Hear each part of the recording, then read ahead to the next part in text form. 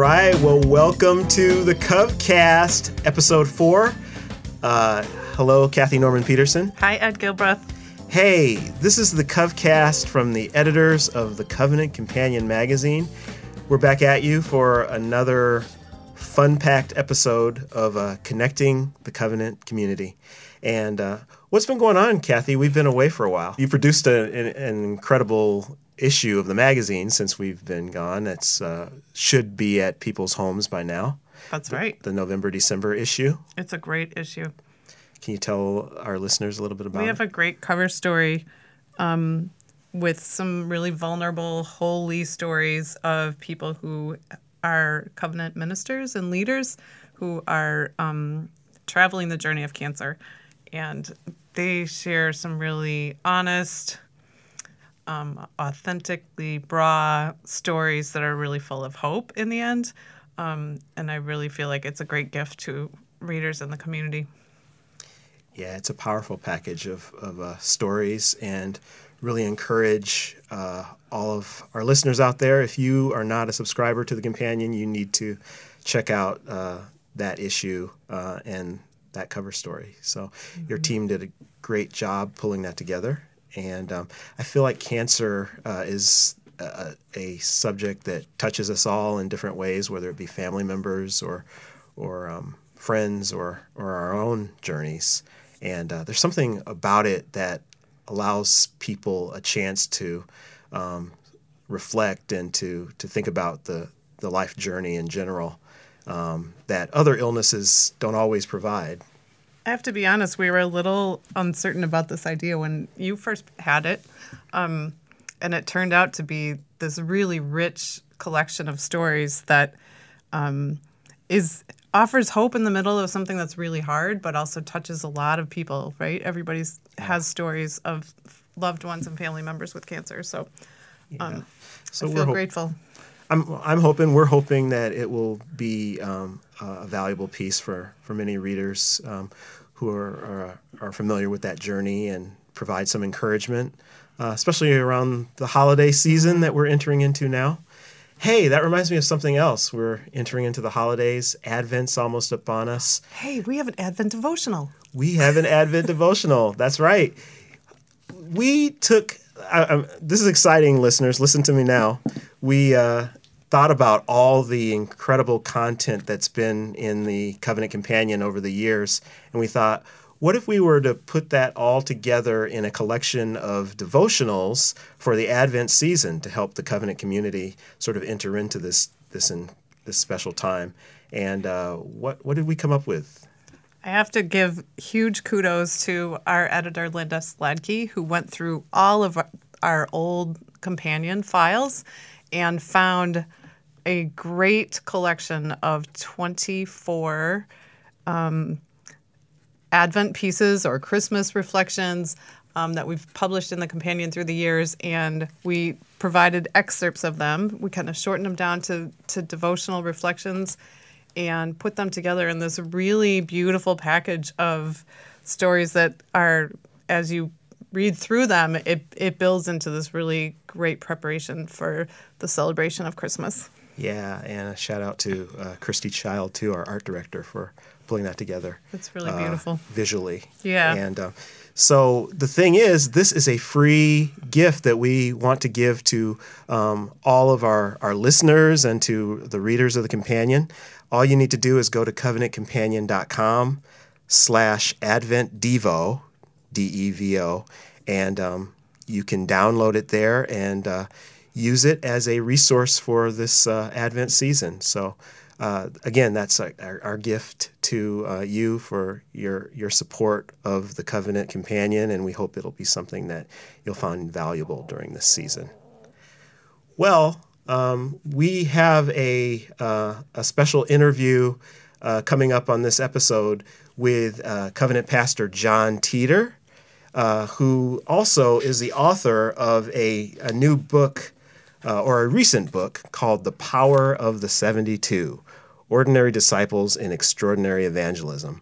And we're going to talk to John in just a bit. But the subject of evangelism, first I wanted to just pick your brain a little bit, Kathy Norman Peterson, on this topic. We've done a few pieces in the companion about evangelism, but it's a tricky subject these days. I was looking at some of the recent stats on Christians and evangelism, and George Barna came out with a report just earlier in the year on this subject, and the results are sort of, I don't know, troubling. If you're a person that believes that it's the church's primary mission to evangelize, and that we need to be on the forefront of spreading the gospel. Why are they troubling?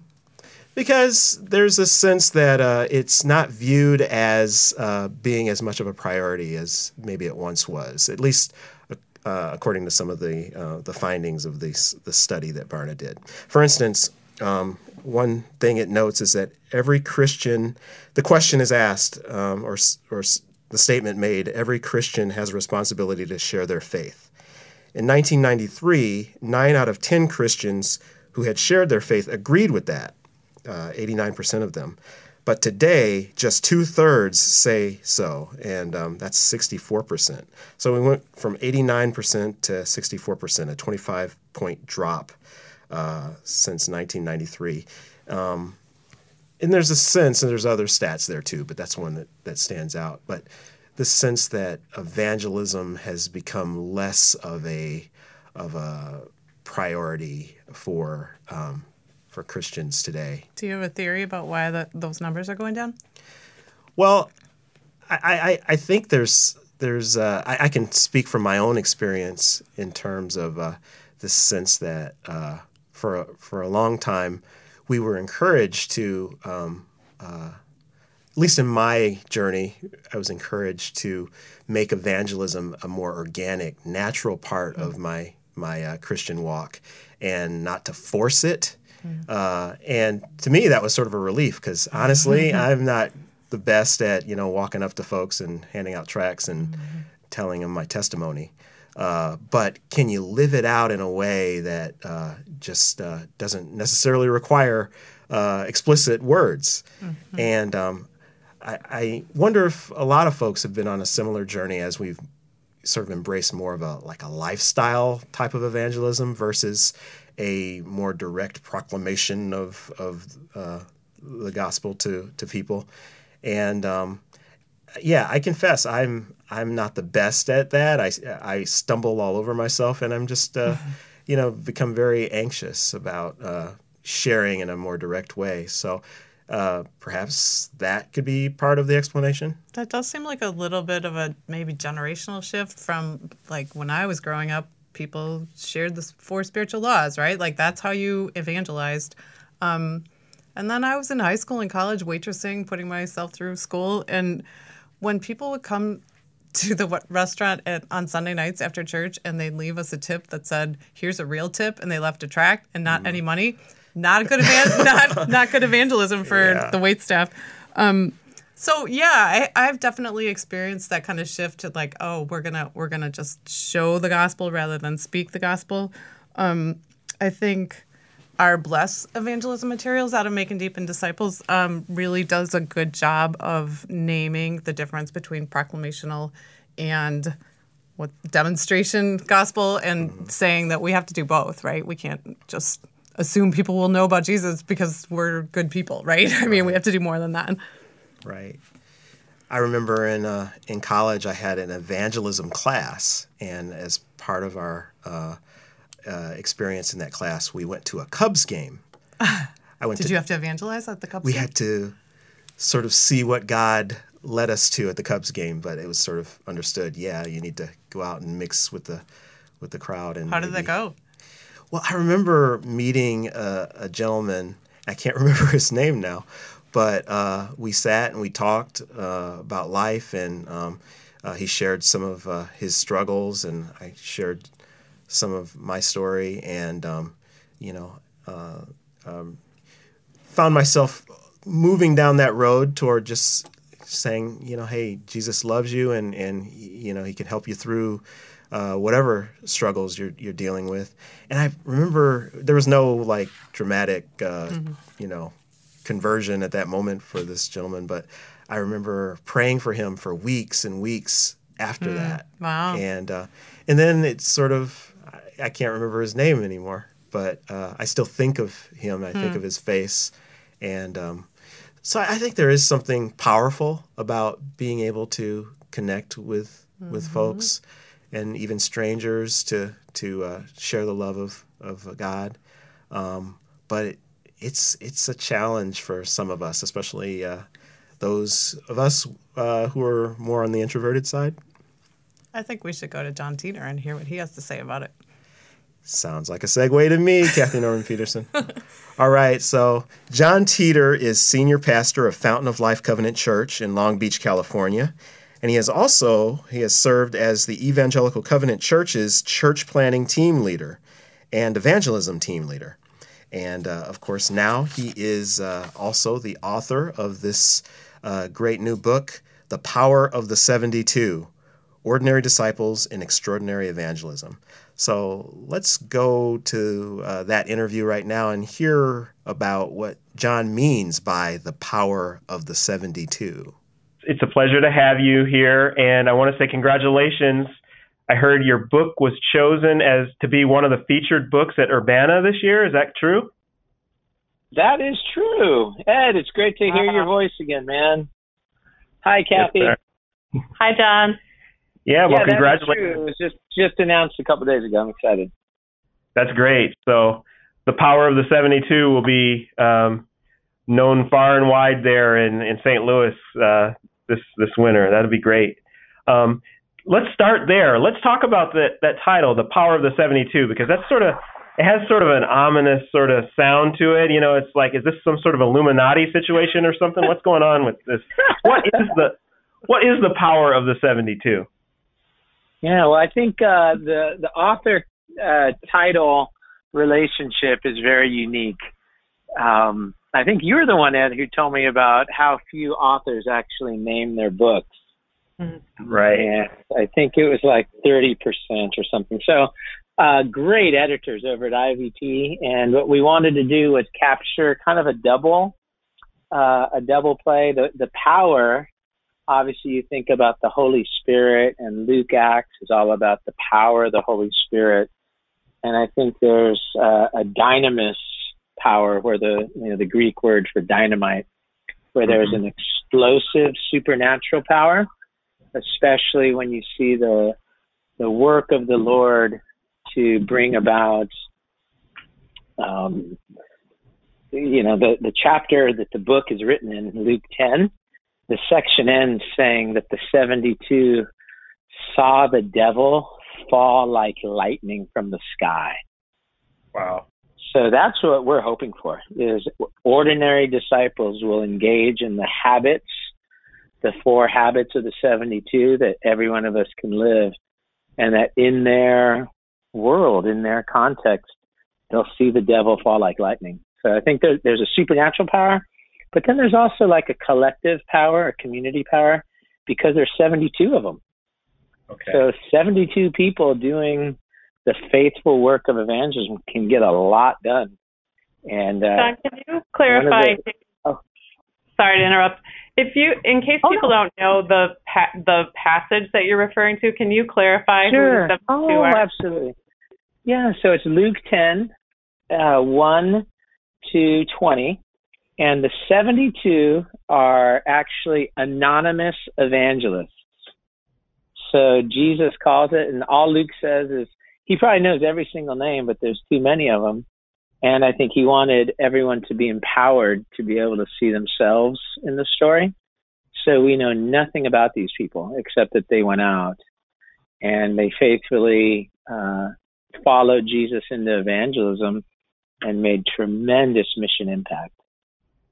So then the thing that I was going to say that's so beautiful about the power of the 72 is just the sheer number of people going out and doing this.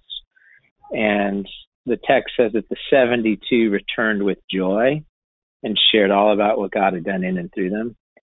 And, you'd think, I've been a pastor for 11 years. It'd been enough if like 50 came back, Hey, we only lost 22. But all 72 people come back. It's absolutely amazing. So that's the thrust of the book, that we can be just ordinary people, who we are in our gifts, and participate in a profound way with God to bring about new Christians. So I think Luke 10 and the 72 is the solution to the greatest problem in the New Testament. Now, the greatest problem in the New Testament isn't sin, it isn't oppression, it isn't poverty. It literally is there's not enough workers for the fruit that's falling off the trees. We need more kingdom workers. Right. So sin, the power of sin, that's all been taken care of by the cross and Jesus' community. But it's a shortage, a dire shortage of enough kingdom workers. Right. So the subtitle is Ordinary Disciples and Extraordinary Evangelism. What does extraordinary evangelism look like today in this context of the world we're in? What do you think of when you use that phrase? Well, I think that the extraordinary is the result, which is people coming to faith. That is a supernatural mystery, and it's absolutely extraordinary. But how you get there, I think in the text of Luke 10, that Jesus trained them to do 4 things that every one of us can do. So the 72 pray earnestly, they make friends, they help people experience the gospel, and they call their friends to faith. So I like to say that there's really 4 tasks. There's prayer, there's friends, there's experiences, and then there's invitations. And if you can master those 4 things, and it's over a process, it normally takes about 5 to 6 months, I've seen, and get people into the Bible, extraordinary things happen. So, and it could go very fast. So, just yesterday we were at the public tennis courts at Silverado Park. I was training with my daughter, and one of the local neighborhood guys, we live in the inner city, so very few people are on the tennis courts, but we're always out there. People walk by, and one of the young men in the hood walks up, and he's like, "Hey, tell me about tennis." So we started talking, and he goes, "Yeah, I think I need to buy one of those things." What do you call that? What do you hit the ball with? And I go, "A racket." He goes, "Yeah, I got to get me one of those." And we became friends. And I go, "Hey, I'm a pastor, and this may sound crazy, but I love to teach the Bible so people can learn it for themselves. Are you around tomorrow night?" And he goes, You mean for a Bible study?" And I go, "Yeah, we're having a Bible study at my house, 5,000 pies for dinner at 6, study from 7 to 8. Come on, bring your girlfriend. Do you guys want to come by?" And he looked at me and he literally goes, "Dude, you don't know how much I need that. I'll see you tomorrow." Wow. That's awesome. Will Alex be here tonight? I honestly think he will. So it's these ordinary habits that we do every day. So I'm always praying for the laws, making friends, inviting people into kingdom experiences, and teach them the Bible, and we'll see extraordinary things. That's awesome. We'll be praying for Alex to be there tonight too. Right. Amen, amen. And we'll have to get him a tennis racket. There's a lot of books out there on evangelism already, right? So why does the church need this book? Great question, Kathy. I think the couple things are the shifting culture, particularly Luke's gospel, is super tuned in, I think, to the needs of those on the margins.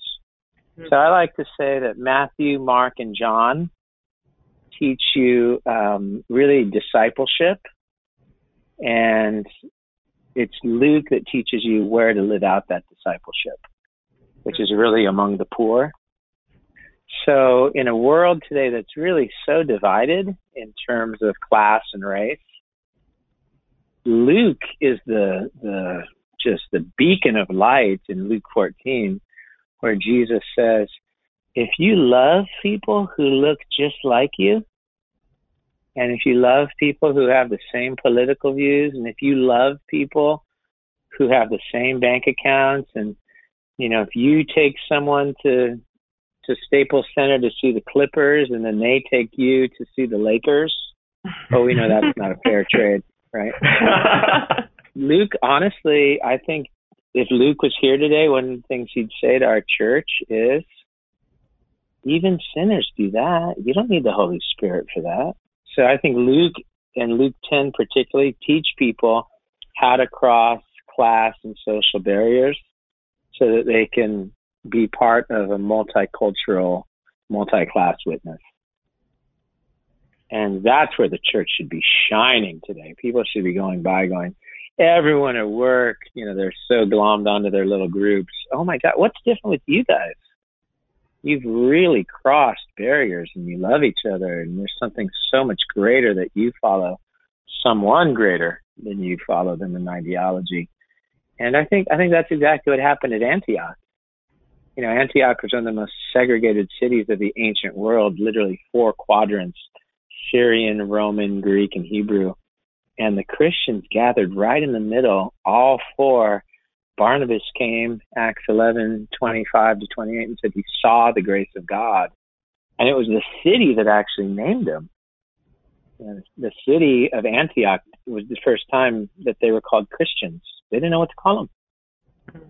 So I think this book explores those things, why we're in the situations we are, and what it actually means to be able to love in such a way that you actually need the Holy Spirit. And it's not something that sinners can do. That's beautiful. One more question. Help me, someone who just, as an introvert, sometimes finds it hard to just begin when it comes to evangelism. And yes. you break it down really well here, and you make it, deconstruct it in a way where it feels simple, beginning with prayer, making friends and experiences.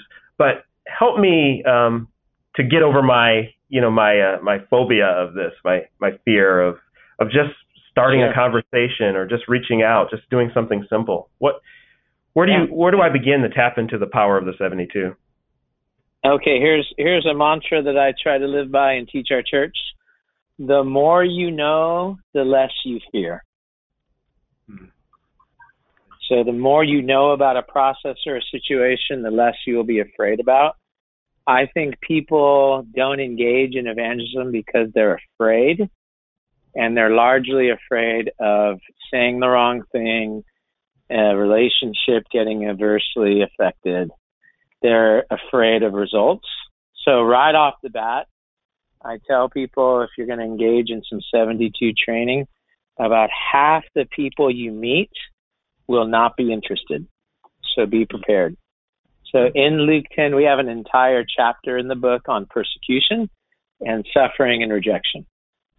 So that's just normal. So whether you're an introvert or an extrovert, if you engage in this, half the people will think you're crazy. No problem. Right. No problem at all. And then of those half, largely 25% will engage in the process, will be a part of the evangelistic ministry, and about 25% will come to faith. Wow. So if 1 out of 4 people become cross-carrying disciples who end up in heaven because they have real faith, that's totally worth it. Right. Mm-hmm. I can totally embrace it. So if that's the overarching process, what we need to say is, okay, well, how do I engage people? So, I've been doing evangelism for a long time. People think, oh, you have a personality for evangelism. My evangelism is honestly very predictable and very plain. I will follow Jesus's model of taking a conversation from the secular to the sacred, or like he does with the woman at the well. He'll turn a conversation and thirst into her deepest need for God.